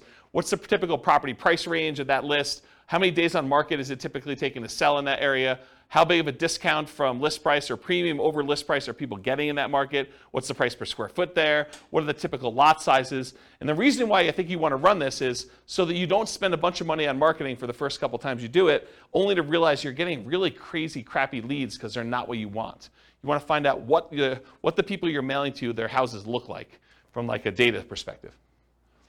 Your own ones or ones around you, so you can pick geographically. You don't have to do local. You can decide to buy outside another market if you prefer. I was doing a lot of stuff in other markets. So I would do some stuff here, but I finally started doing a lot of marketing to some other cities that I wanted to buy in. Finding deals that fit your criteria based on geographic stuff, and then there are exceptions to every rule, all this stuff. Continuing on with mailing list selection, so you can decide property types. I only want to do detached properties like single-family homes or attached properties, condos and townhomes. I only want to focus on multifamily. I only want to focus on mobile homes or modular homes or manufactured homes. You can pick your price range. You can pick your median price, your average price, your low end, your luxury, whatever you decide you want to focus on from there. You could focus on financing, especially if you're going to try to come in and buy properties subject to or with wrap financing, or if you want owner financing. So you can look at the mortgage balance. You want to do low equity if you want to buy properties with subject to or wrap financing or lease option, something that has a high mortgage balance so you could take it over, and more likely to be able to structure a deal like that than someone who owes something that's very little, like directly subject to. Or if you want to try to get owner financing, try to do ones with low mortgage balance or no mortgage balance.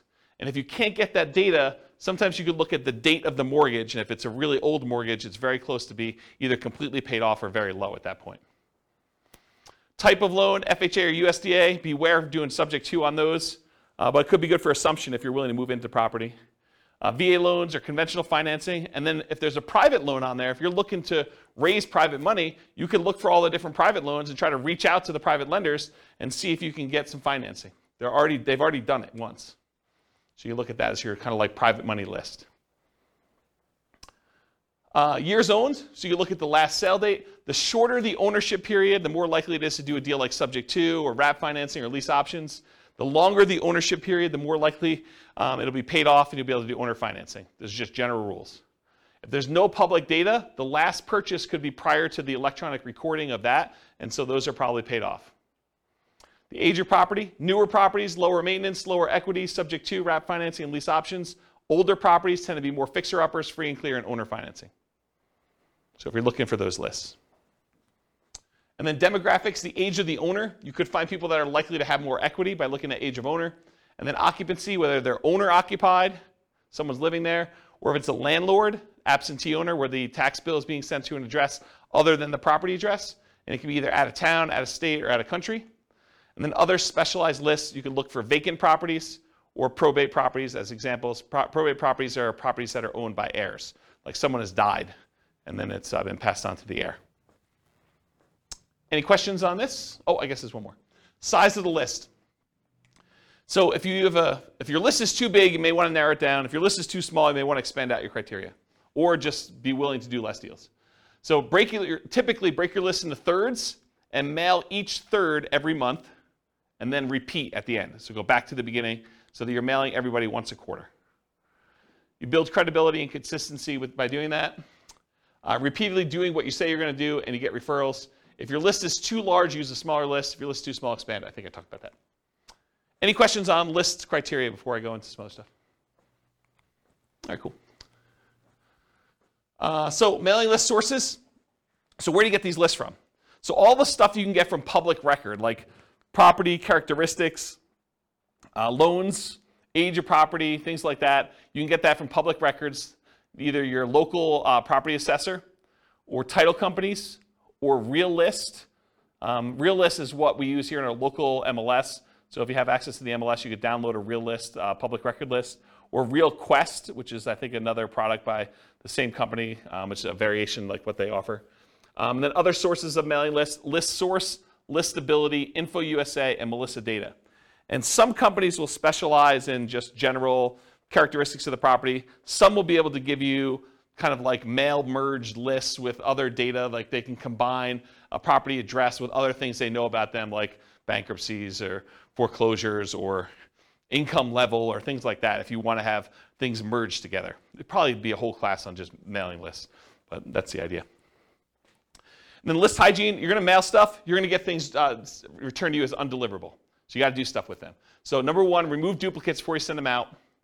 Use the National Change of Address, the NCOA service, to make sure that if someone moved, you get their updated mailing address. And then remove undeliverables as you get them back so that the next time you mail them, you have less undeliverables. If you really want to, you could go ahead and try to track down where the undeliverables should go.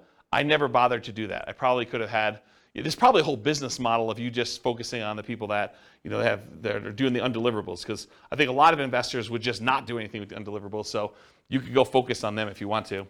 I personally would just send more mail, but that's me. All right, cool. Message. So what marketing messages will we be mailing? We already covered all those marketing headlines before. Now I'm going to show you some actual sample postcards. So here's one example postcard. The headline for this one is, do you need to sell a house in city name? The company name will buy your house from you on the day of your choice. You will receive the same money for your equity as if you listed and sold through the real estate agent. So they're taking off, 6%-ish, depending on what the market is. You pay no commissions or fees. I pay no commissions or fees, but I'm going to net the same as a real estate agent. Sounds like I'm paying a commission or fee. Sell your house on the date of your choice, full equity, no commissions, no fees. That's their marketing message. Has the company name, their telephone number, including an 800 number and a local number and their website address. And then on the other side of the postcard has their name, that they're part of the Better Business Bureau, which, by the way, you just pay a fee and you can be part of Better Business Bureau. Call today to find out how the company can buy your house and city on the date of your choice. Any condition, model house or condemned, any price, mansion or shack, anywhere in the greater area, full equity, no commissions, no fees, don't make another payment, call today with their contact information there. That's a postcard. Here's another postcard, different one. Dear so-and-so, oh, this is from me. This would be interesting. So my investor group is interested in buying your property located at blank in city. We buy several houses each month, and we're looking to buy more in this area. So what did I just do? I borrowed credibility, right? So if you're brand new and you're part of an investor group, maybe your investor group buys several houses, right? So now it's not necessarily you. If you're a brand new investor, you can do this. Should you have any interest in selling quickly and easily at a fair price, please call us at telephone number. If you get my voicemail, please leave a message for a prompt return call. When you're ready, I'd be glad to meet with you, inspect the property, and let you know exactly how much we can pay. You can also visit us at website address to submit a property information form and get the ball rolling. We have purchased hundreds of properties throughout our area since a date, so you may be a perfect solution for you selling your property. Call or visit our website to learn more about how we can buy your house as is on the date of your choice. Thank you. My telephone number, my name, my telephone number. I also have my website address there. And it says, P.S. if you're not interested in selling now, please keep this card for future reference. And then I make a disclosure at the very bottom in smaller font. Licensed broker and investor not intended to solicit properties already listed for sale. So this is an example of a postcard I would send through Click to Mail. Any questions on it? Here are some handwritten letters. Dear so-and-so, I'm currently looking to purchase a property in the blank county area. I've looked at several properties in the area, and I'm seriously interested in purchasing your house at blank. Do you really think they looked at properties in the area and that they picked mine out? Yeah, this is the challenge, right? Like, I think you lose credibility with this. A few good things to make an easier sale are, 1, the condition of the property is not important. 2, no realtor commissions. Why pay a commission if you don't have to? 3, I will pay cash and purchase in as-is condition with no bank inspections for termites, roof, electrical mold, etc. Is it really the bank doing that? Not really, but I'm being critical. I should be less critical. 4, our closing time is fast and flexible. You will not need to do any fix-up work if you are interested in selling. Please feel free to call me on my private toll-free number, which is this telephone number, and sincerely their name. What's that? Yeah, probably not. Probably not, right? Yeah. Here's another one. This one's not handwritten. It has a date and address and regarding a property address. Dear so-and-so, this company is interested in purchasing the property listed above. We will buy the property in its as-is condition. You will not have to make any repairs or improvements. We will make a cash offer to ensure there will be no problems with financing. You will not have to pay a real estate commission, and we will close around your schedule. Thank you for your consideration. If you're interested in selling the property referenced above, you can contact me directly at a local telephone number. Best regards, their name and their company name. Here's another handwritten yellow letter. This one was photocopied onto this. So, and then they had, you could tell the ink was different, so they would photocopy it, and then they'd write the name and the address separately. So everything else was photocopied, but then it was handwritten in the same ink color. So dear name, hi, my name is blank. My wife and I would like to, by the way, is this a male handwriting or female handwriting? Yeah, but it says my name is male name, right? I think you lose a little credibility there too. It's possible it's male handwriting, but this looks like female handwriting to me. Does it look like, anyone think it's male handwriting? No one in the room. Okay. What's that? I was kidding. I said, are you saying men can't have nice handwriting? No, I'm just, maybe, yeah, I guess that's probably inappropriate. Okay, I take it back. What's that? But do you think it also, people would lose, I think, I've thought about saying my husband and I, but I think as a female I would lose credibility in a lot of. Oh, I don't know about that, and I probably shouldn't touch that one. I don't know. I mean, the world's unfair. It's unfortunate, but maybe. Yeah. Please call us at telephone number. They give multiple numbers. They also include their fax number and their email address. Please call. Thanks. And they've got his initials on there. This is a big national chain. This is a version of their letter. It's got the address, dear, certain names. Records indicate that you are, this is actually a really instructive letter. You should really read this one. Records indicate that you're the owner of the property at blank. Are you interested in a cash offer for that property? Our business is buying and selling houses and multiple house packages. We rehab and resell houses, and we sell property to other investors. So they're telling you they buy houses, but they also say, hey, look, if you got more than one, we'll buy all of them, right? They're telling we'll do the package. We rehab and resell them. They're telling you what they're doing, and then we resell them to other investors. Well, that's pretty interesting. We only buy houses at a discount. They're disclosing that up front too, right? But when we buy them, we pay cash. We pay most normal closing costs. We take the house as is. You don't need to do any repairs, and we can close quickly if you want us to. If you're interested in selling and would like a quick cash offer on the house at blank, please call 800 number 7 appointment to see your home. We maintain a very high professional standard. We maintain very high professional standards in the conduct of our business. We believe in making a positive contribution to our community. Please call toll-free number. Excuse me, if you're interested in selling your home, if you have any questions, thank you for your time to review my letter. Sincerely, their name. P.S. We pay cash and most normal closing costs for properties, and we could pay quickly if you want us to. Are you interested in selling your property at blank? Please call this number. So the P.S., which is the second most read part of the letter, is just another offer. It's basically repeating the offer. That's pretty instructive too. P.P.S., which I guess is the second P.S. in the letter, not ready to sell today, then please keep this letter with the important real estate documents and call us when you're ready. Interesting, right? I thought that one of the things I liked about this one is they're telling you we're looking for a discount. So are they going to get a higher volume of calls or more qualified calls?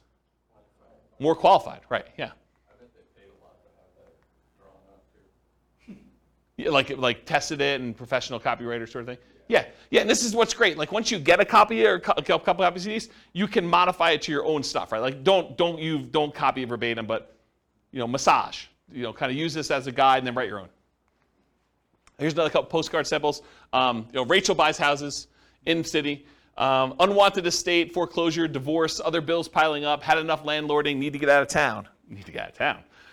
Any condition, any location, any situation, close in 10 days. Call Rachel at her telephone number here. Problems don't just solve themselves. Call Rachel for a free consultative session. It's not as important why you need the cash as it is that Rachel can get you the cash and reduce your stress in as little as 10 days. And then Rachel buys houses, says their address, any condition, any location, any situation, close in 10 days. Call Rachel at our telephone number. That's another example of a postcard.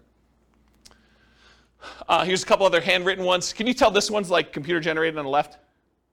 Yeah, right? So, dear name, I would like to purchase your property. It's designed to be handwritten-ish. I would like to purchase your property located in city. I'm eager to purchase property in this type of neighborhood and was curious about your house located at blank. Are you interested in selling? Because I'm ready to purchase your property with cash quickly, and you don't need to be concerned with any repairs or inspections, plumbing, roof, termites, etc. I enjoy fixing these things myself. Please understand that I'm not a real estate broker, so we can avoid commissions. Also, I'm prepared to pay all closing costs. So if you're interested in a simple all-cash deal, please call me now at telephone number. Sincerely, their name. And then here's another one. This is actually me. Although it's my partner with the letter. And so this one was photocopied onto a sheet, and then we would write in their address here and their name up here. So everything else was photocopied with black ink onto a yellow legal pad sheet of paper. Basically, we'd go get the legal pads, we'd cut them, we'd pull them out and stick them into the copy machine and just print it right on this. And when we did a white sheet with the thing, we had a yellow sheet underneath it so you could see where the lines would line up, and then we just copied it right onto here, and so that's how this was done. And if you turn this over once it's actually done, you could see where it's real ink versus where it was copied, so you could see that the name and the address was kind of put in there. But everything else was standardized. So it says, dear, whatever her name is, my name is blank, and I'm a real estate investor. I'm currently looking to purchase a property in blank county. I've looked at several homes in the area, and I'm interested in purchasing your property at blank. I'm not a real estate agent and do not intend to use one to purchase a house. Why pay a commission if we don't have to? I'll purchase your property as is conditioned, so if you're interested in selling now or in the near future, please call me at blank. Sincerely, their name. So that was an example. Here's another postcard. Tell me if this one reeks of credibility or it doesn't for you. So, dear blank, last week Tuesday, I was driving around the neighborhood and noticed your property at blank. I did some research in the public records department and noticed that you had owned it for quite some time, and so I was wondering if you had thought about selling. Okay, so first of all, I don't think this guy even lives in this city because I happen to know him. So I don't think he was driving around the neighborhood, and I don't think he did any research in the public records for this property in particular. I think he did a search for all properties that met certain criteria. Anyway, getting back to it. I'm interested in purchasing 2 investment properties in the area. I want to try and talk to you personally, but was not able to find your phone number. When I buy your properties, there are no fees or commissions. In fact, I'm willing to pay all of your closing costs. That would mean thousands of dollars in savings to you. Additionally, if there are tenants, I could buy it when they're with them there, so you won't have to worry about having them move out.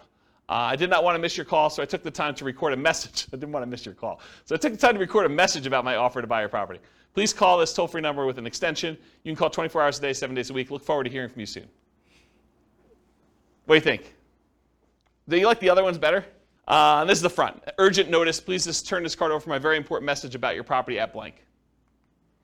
All right, here's another one. Oh, this is me. Let's see if I can critique myself. All right, my company's interested in buying your property at blank in city. As a professional house buyer, I look to buy several houses each month, especially in this area, and since we use a long-term approach, we can usually offer you top dollar and close whenever you want.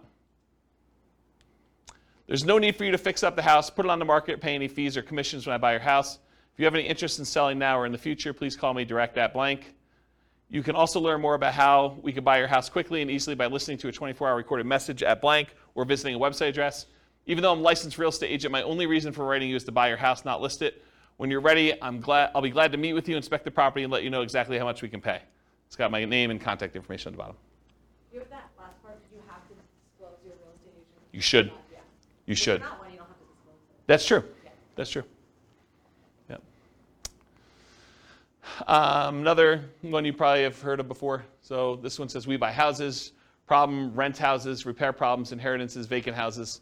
And then the other side, the no problem way to sell your house. We pay cash. We can close fast. Foreclosure solutions, any condition, any location. Inheritances, vacant houses, rent houses. The company name will buy your house now just the way it is. Call toll-free number and has the address and everything on there. I just want to show you what an envelope looked like. It's just handwritten like that. Here's an example of one that goes into like the, what do you call this, money mailer, like the ones you have like the 500 coupons. This is just an example of one doing We Buy Houses. So wanting to sell now, facing foreclosure, one more, owe more than it's worth, bad tenants, major repairs, divorce, relocating. It's okay, We Buy House, any condition. It has a telephone number and some stuff on there.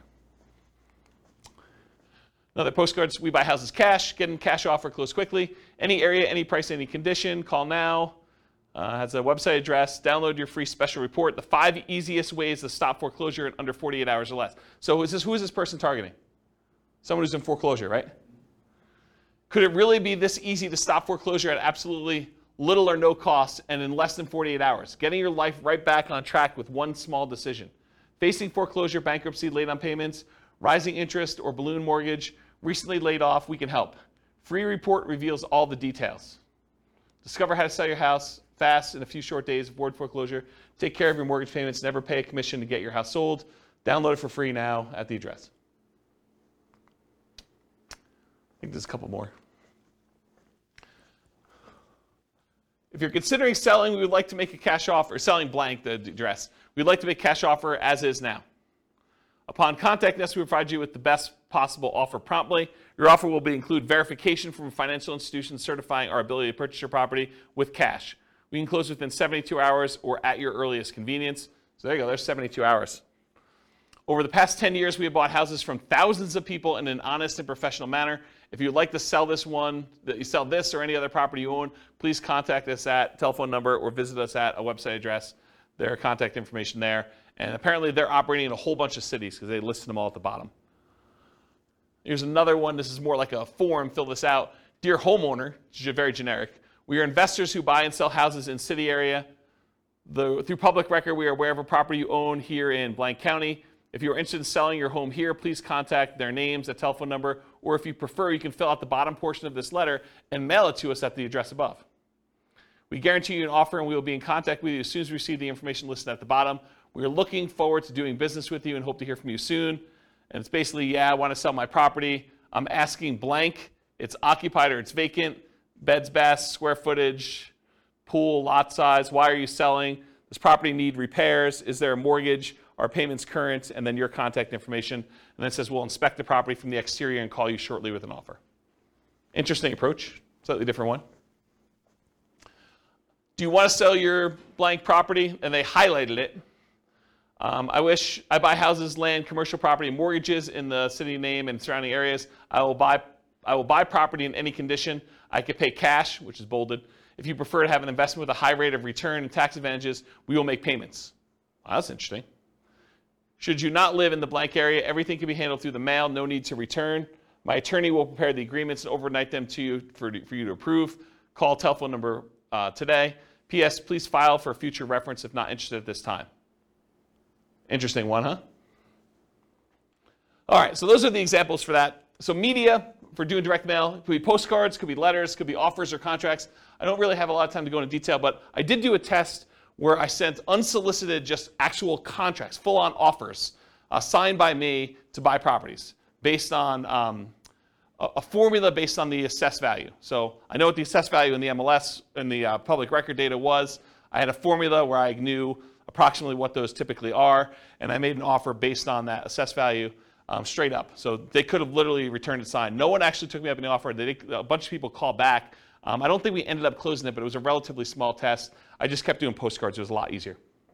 Why? Do you think people thought it was like fraud or something? I think there's probably some of that. And so the question was, did people think it was fraud? I think probably some people thought it was a little fraudulent. I think also, people are confused by contracts. It was like a 4-page offer. And they're like, what is this? What am I doing here? And so I think, this is like the 1-step versus 2-step example. That was 1 step in it, right? I'm sending you an offer. And I think most of the time it works better to do 2 steps. Just warm them up to the idea. Yeah, and then answer questions, build rapport, answer questions that they have, kind of talk to about stuff. Excuse me. Postcards, letters, offers, contracts, free recorded information lines, websites, lead forms, and special reports. So those are the types of media we could use in order to get in touch with stuff.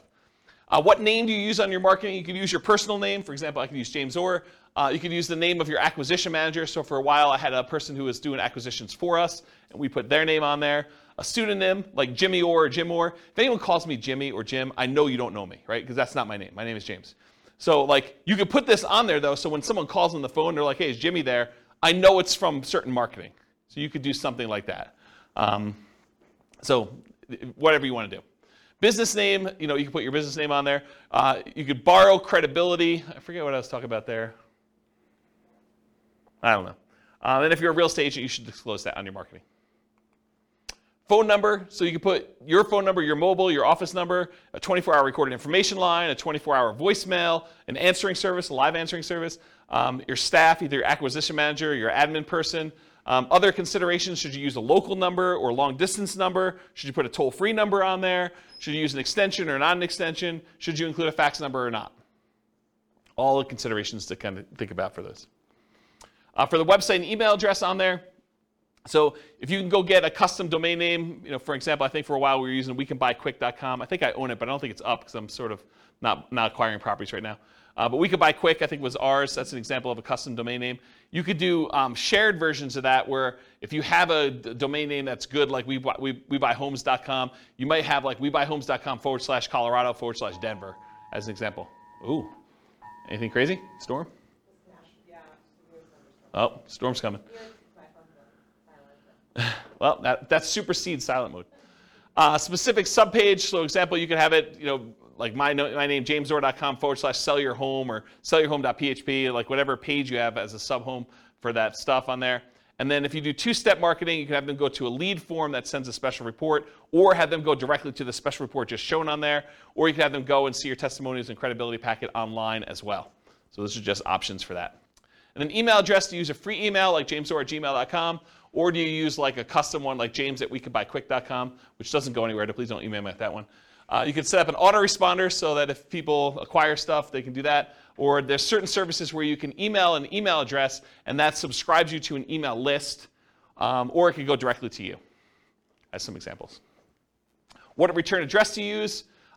Should it be business or personal? Just make sure it matches your thing. If you're saying my wife and I buy houses, you don't want to have like your business address and have it be a business name on there and stuff like that. I would not recommend doing your home address. You might get people actually coming and driving by, especially if they're upset for whatever reason. You can use P.O. Box, local business address, out-of-state address, like a mailing service return address. Sometimes that happens too, like if we're hiring a mailing company, which we've done in the past to do that. Mailing frequency. Sorry, I'm a little over, guys. Hopefully you don't mind. Moving parade. You need to be in front of them when they think about selling. So repeated hits. 80% of sales requires 5 follow-up phone calls after the meeting. That's according to the Marketing Donut. And at any given time, only 3% of your market is actively buying, or in this case, selling. 56% are not ready. 40% are poised to begin. And that's from Vorsight. And then 63% of people requesting information on your company today will not purchase for at least 3 months. And 20% will take more than 12 months to buy, and that's from Marketing Donut as well. So you got to keep in front of people over time, and only a small percentage of people are like ready to go right now. If you email them or you mail them again 3 months later, you have another percentage of people that are kind of doing that. And then certain ones will take a little bit of time to actually make a decision, so those come back around. You build this up over time, and you have a much better, more stable lead flow after a while. And then mailing services, you could use local print and mailing houses, or the U.S. Postal Service has a company that they do for doing direct mail services called click2mail.com. It's click, the number 2, and then mail.com for doing that. That's it. Any questions? Was that helpful? Was that like good overview of how to market, find off-market deals? A lot of detail? Good stuff for you? Any questions? If you guys want to, are you going to do stuff? Like, what do you need help with? What questions you got? None? Overwhelmed? Only kind of related, but so when you're talking like to the MLS or different things, is there a way, you talked about different things to look for if you're looking for a certain number of bedrooms, that's obvious, but is there a way to search for like unfinished basement? I feel like I never see that. In the MLS you can, but not in assessor data. Well, I wonder if assessor data has that field. We're getting so much better at that. I bet you there is some fields for that. Okay. But you'd have to look it up. You'd have to go pull down the data, because a lot of times these have like 155 fields, right? Like there's first name, last name, property address, mailing address, city, state, zip code, square footage, assessed value. Like they have a whole bunch of fields for all that stuff, and one of them may be that. And it probably depends on your local MLS for those that are listening to the recording. But I have not looked for that one. Yeah, I know it's in the MLS, so I don't know if it's in public record data or not. Yeah, I'd have to look at that. The public record has a bunch of data points, though. They have a whole bunch. Yeah, you're looking for like opportunities to do like fix up a basement or something. Yeah, like, yeah. Yeah, like we were talking last week, I'd asked you, I think, about, I forget which one it was, nomading, fix and flip to nomad, yeah. Or whatever. We were just talking about ways to buy houses where we still conventional financing because it's totally run down. We can't, but if it's a house that has no finished basement, you can get good financing and then potentially add beds and baths. Yeah. Some value. Yeah, that's a good way to do it. Yeah. Yeah, that's a good idea. That's probably a good strategy to do for like that fixer-upper nomad version. Yeah. Cool. Any other questions? Sorry for going late. I appreciate you guys coming. Thank you all. I will see you all next week. Bye-bye for now. With home prices up, mortgage interest rates up, and rents up, but not quite enough to counteract the higher prices and interest rates, cash flow on rental properties in Evansville is harder than ever. Book a call with the Real Estate Financial Planner to apply our proprietary 88 strategies to improve cash flow on your rentals. See the show notes for a link to schedule your call and improve your cash flow today. If you're a real estate agent, lender, or professional in Evansville that wants to help our real estate investor listeners, consider reaching out to learn about collaboration opportunities with this podcast. We'd love to add more value to our listeners by having you assist our investors buy, sell, and finance their real estate investments. See the show notes to schedule a call to discuss collaboration opportunities.